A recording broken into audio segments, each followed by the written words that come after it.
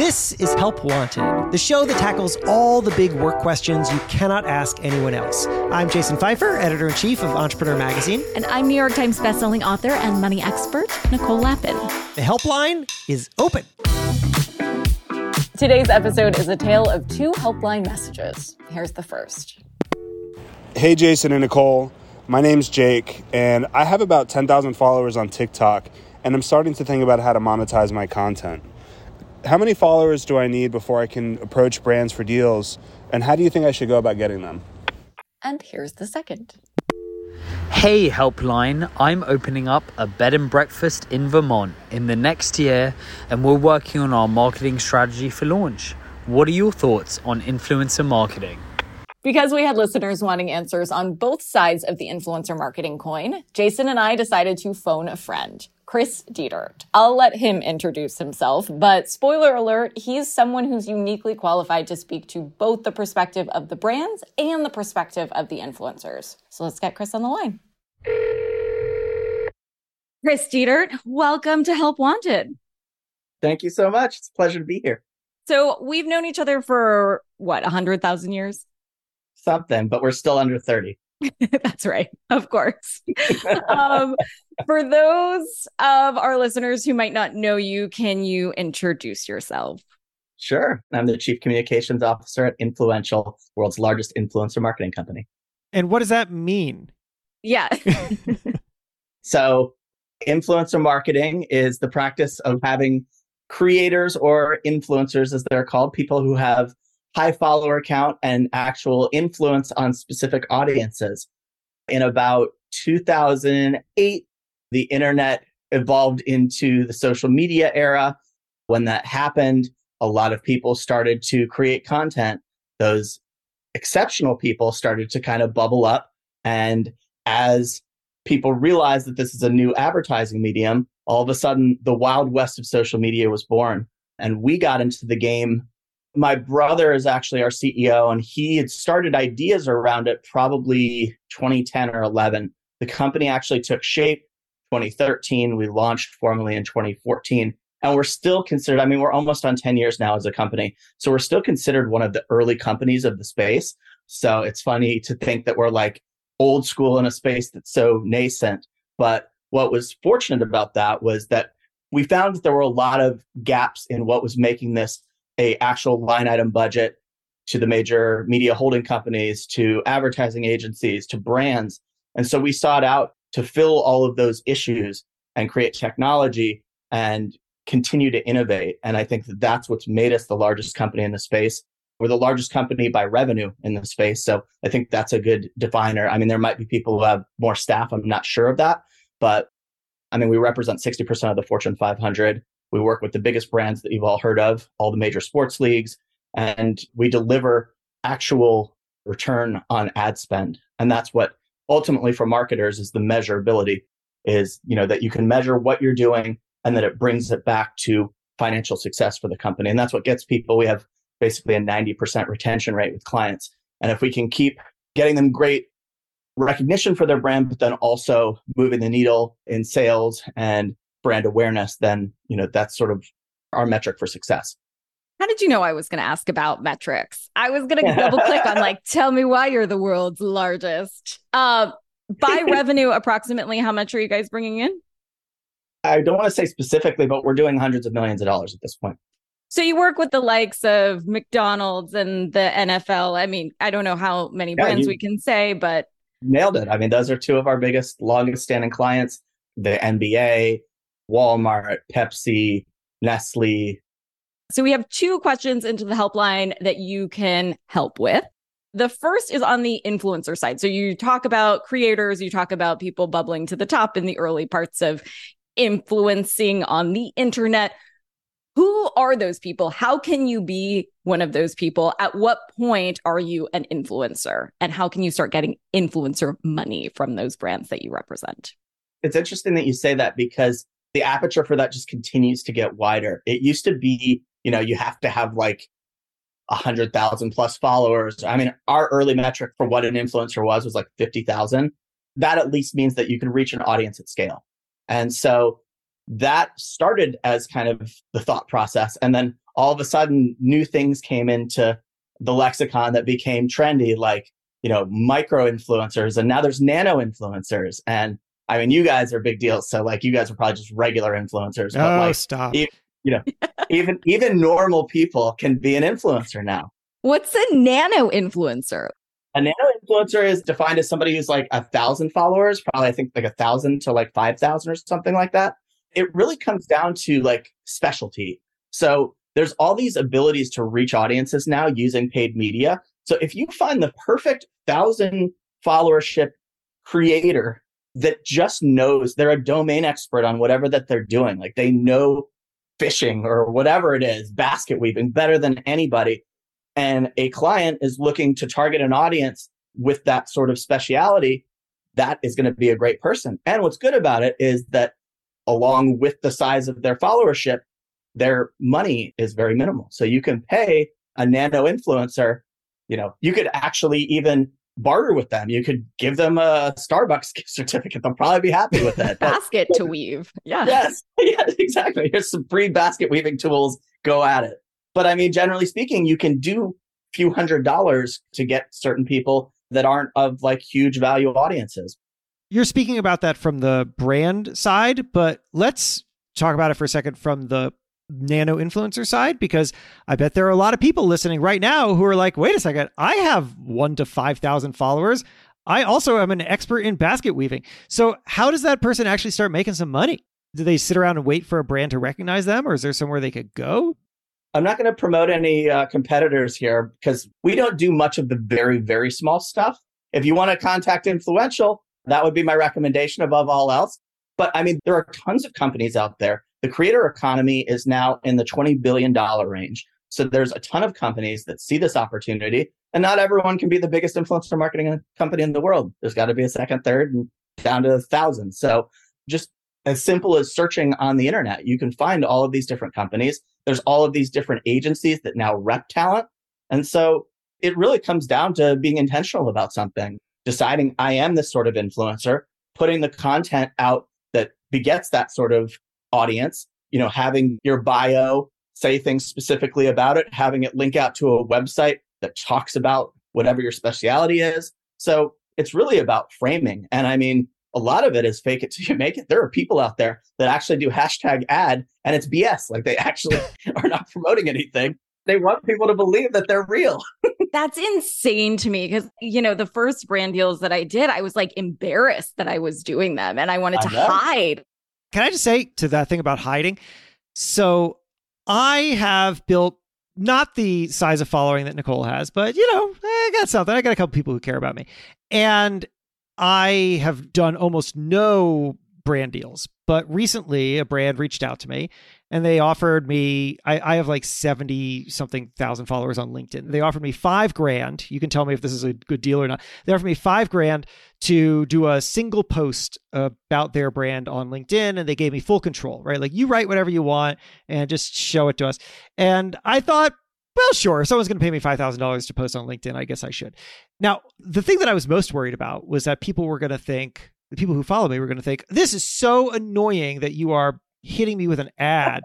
But I will tell you, hawking something. But I will tell you what was completely fascinating about this. I posted this thing and people were like, great ad, like literally in the comments, that was so good, or wow, that's really interesting, or like they engaged with the idea that I put out there. They had comments about it. They didn't see it as a bad thing. They saw it as me doing a good job bringing them information through my own personality. And that was the most wild part about this to me, which is that we have not just reached a place where this is a marketplace, but rather that this is a marketplace that people aren't just used to, but actually engage with. And doesn't that feel good? Like the fun part about it is that like the reason you have an audience is because people admire you, people want to hear what you have to say, and they trust you, especially because your content 100% of the time otherwise has just been you and about what you're thinking about and about what you're putting out into the world. So you come with a very, very infrequent ad. And all of a sudden, everyone's like, oh my God, we love Jason and we want to see him make some money and we're happy for him. Like I see that all the time and I'm like stoked for people. Yeah. And I think there's a balance to that. Like, you don't want to be what we call a NASCAR hood, where you just have every single brand and you're slacking it on there. But I make it akin to, and this is old, 40 something me, it's like a magazine. If you see a good magazine, you're like 20 pages of content and occasional ad. Cool. I'm okay with that. You get a really crappy magazine that has like an ad every other page. It looks like they're about to go out of business because they're just filling it with ads. That's annoying, and that's a bad experience. So I would say that your feed is akin to that magazine concept, where you give people great content, and then every once in a while you have that. And if they don't want to watch it, they don't have to. They can scroll past it. And then the other part of that is actually doing ads that are endemic to what you do. Don't be out there like doing something that makes no sense for your audience to be selfish and take money. People notice that. And you see that actually when influencers or creators make a misstep, their audience will keep them honest on it. If it really sucks, they're going to tell them. But generally speaking, if you don't do it all that often and you do relevant content to your audience, you might actually drive some sales for the company because what you said was actually relevant, coming from a trusted voice. And that's really what influencer marketing is all about. It's word of mouth at scale. So how do we, if we want to reach out to Influential or another agency, what do we say? You hit the contact page, you tell them who you are, what you do, you send links to all your social channels. And typically speaking, companies like mine have a creator partnerships, creator relations team that will review this stuff. And, we have almost 4 million creators in our system. And so it's like a database. Yeah. And we went the opposite route of everybody in the industry in the early days. We don't represent talent. We represent the world's biggest brands. And we have data and technology and a network of influencers that we can hand select from when they make the most sense for the campaign. And that does the best for the brands, because then you're not beholden to talent. You're not stuffing an influencer. You're not taking Nicole Lappin and putting her in because you need to get her a deal so she doesn't fire you. You're actually doing what's best for the brand and giving them people that actually make sense based on demographics, psychographics, contextual relevancy. So you guys actually read those submissions? Because I think sometimes when you put those submissions in, you're like, nobody's ever going to see this. I see really bad ones sometimes and I just kind of laugh. But no, absolutely. So when people are reaching out to you guys because they feel like they've built enough of an audience that it's time to monetize, what are they doing wrong and how can we learn to do better? This is a funny thing, and I'm sure you guys have probably heard this. The number one thing in schools now, when they ask what they want to be when they grow up, it's an influencer, it's a creator. Everybody sees this as a ticket to fast money, living the easy life, which is not really true. Like, the really good ones have to work really hard to make that happen. But for all the excellent people out there, there's a lot of people who are average and below average, and some are completely abysmal. The ones who send in stuff that is completely misspelled and they have no idea how to do grammar. They have awful photos and they don't even have a domain expertise. They think that they're good at something that they're clearly not good at. And what they're missing is something that I have discovered in interviewing people who have built tremendous followings, which is that these people understand business. And they usually have either a background in or at least a very good intuitive understanding of marketing. Yeah. Every creator is a small business and is an entrepreneur. So some people are really good at that. And some people should have a job. And that's just the way the world works. Stick around. Help Wanted will be right back. Nicole, have you ever thought about the one that got away? Jason, I am happily in a relationship. You know that. No, the hire that got away. Someone that you thought was perfect for your team, but they were already with another employer. Oh, well, in that case, yeah, I think about her all the time. Well, it's not too late. You can reach out to that person on LinkedIn. LinkedIn Jobs helps you hire professionals that you can't find anywhere else, even people who aren't actively searching for a new job, but might be open to the perfect role. In a given month, over 70% of LinkedIn users don't visit other leading job sites. So if you're not looking on LinkedIn, you're looking in the wrong place. Okay, looks like it's time for me to shoot my shot. Do it. And I know you may have your heart set on one person, but if you do want to open it up and post a role to a bigger applicant pool, you can do it for free at linkedin.com/helpwanted. And because there are so many professionals on LinkedIn, 86% of small businesses get a qualified candidate within just 24 hours. So you'll never have a one that got away again. Incredible. That's linkedin.com/helpwanted? Yep. linkedin.com/help wanted. Terms and conditions apply. Happy hiring ever after. Nicole, have you ever thought about the one that got away? Jason, I am happily in a relationship. You know that.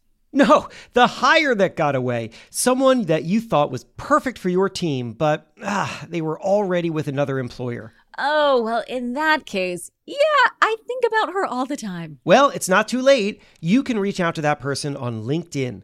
LinkedIn Jobs helps you hire professionals that you can't find anywhere else, even people who aren't actively searching for a new job, but might be open to the perfect role. In a given month, over 70% of LinkedIn users don't visit other leading job sites. So if you're not looking on LinkedIn, you're looking in the wrong place. Okay, looks like it's time for me to shoot my shot. Do it. And I know you may have your heart set on one person, but if you do want to open it up and post a role to a bigger applicant pool, you can do it for free at linkedin.com/help wanted. And because there are so many professionals on LinkedIn, 86% of small businesses get a qualified candidate within just 24 hours. So you'll never have a one that got away again. Incredible. That's linkedin.com/help wanted. Yep. LinkedIn.com/help wanted. Terms and conditions apply. Happy hiring ever after. Welcome back to Help Wanted. Let's get to it. When do you think influencer stopped being a dirty word? I remember Kim Kardashian doing her monologue on SNL, and she really just owned the phrase. She was like, I'm an influencer. And it had more gravitas than I expected. You know, it's funny because we named the company Influential and people now call them creators more. And TikTok really ran with that. Calling people an influencer like bothers them. Now, I still don't think people, I mean, it's still a negative connotation, I feel like, especially with older people. But it's been here for a while. It's going to stay. So I think over time, people just get over it. So we also have questions in from entrepreneurs who are starting businesses. They don't know if they're big enough or can have a big enough budget to afford you guys, for instance, or to have an influencer campaign in general, or how they're going to track it, because it all feels a little squishy. What would you say is like a good starting out budget for a brand as they're growing? I mean, it's completely subjective. If we're talking about a company that started on 20 grand, I would say maybe like 10% might be like a decent place to earmark. It's different for every business. Of revenue? Yeah, I would say so. That could be your entire marketing budget, but also when you're a small company, your entire marketing budget could go towards influencer marketing because you don't have the luxury of being able to spend in so many different places.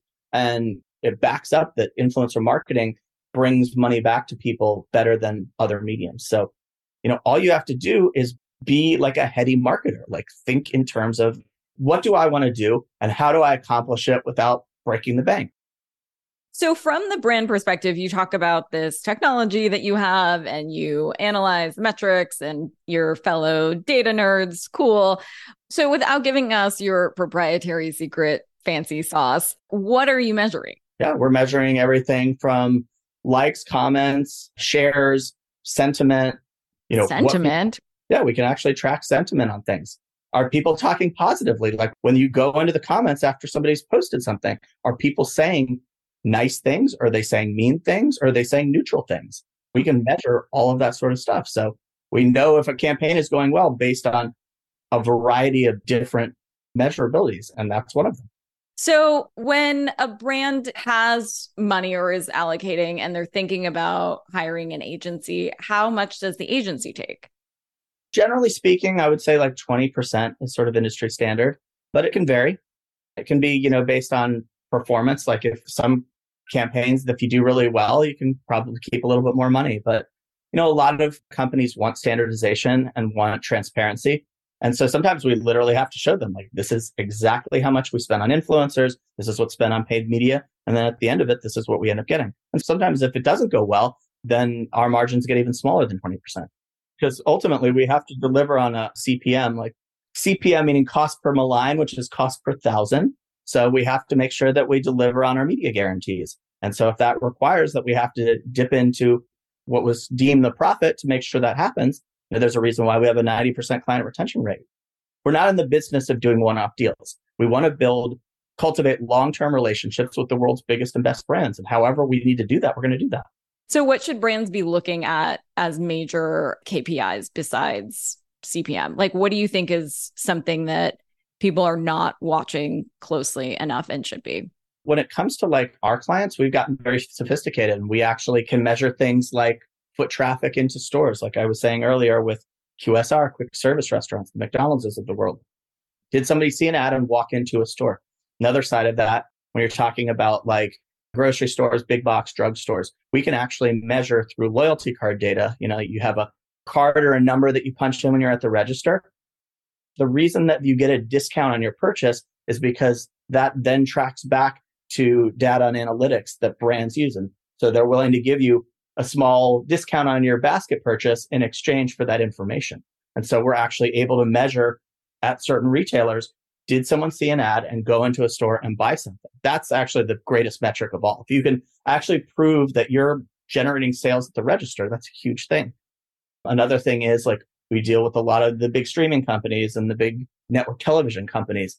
We actually can measure, did somebody see something on a social ad and then go tune in and watch something? So TV tune-in lift is another element of that. So there's a million different ways to like classify success. Obviously like brand lift and sentiment tracking. And I mean, it really goes down a spiral of nerdiness that we probably shouldn't even go that deep down. But I mean, it's very impressive. Makes my nerd heart happy. It really does. Because, you know, I think it's important as we're talking about measuring to metrics to understand what those are and also to find attribution, right? If you're promising a brand that they're going to get certain metrics, but maybe it was nebulous, like, I don't know, like they didn't go to this exact link, but did they Google in? Did it come from my thing or did it not? And so I think, you know, a lot of companies, big and small, are trying to figure out what the best attribution methods are. Yeah, absolutely. I think at the higher levels, the things that I just mentioned are sort of like the gold standard of what measurability is. If you're getting that kind of a result in anything, if you give $1 and you get $1.25 back, that's good stuff. You're going to keep doing that. So, you know, that's what we aim for. Help Wanted is a production of Money News Network. Help Wanted is hosted by me, Jason Pfeiffer. And me, Nicole Lappin. Our executive producer is Morgan Lavoie. Do you want some help? Email our helpline at helpwanted@moneynewsnetwork.com for the chance to have some of your questions answered on the show. And follow us on Instagram at Money News and TikTok at Money News Network for exclusive content and to see our beautiful faces. And maybe a little dance. Oh, I didn't sign up for that. All right, well, talk to you soon.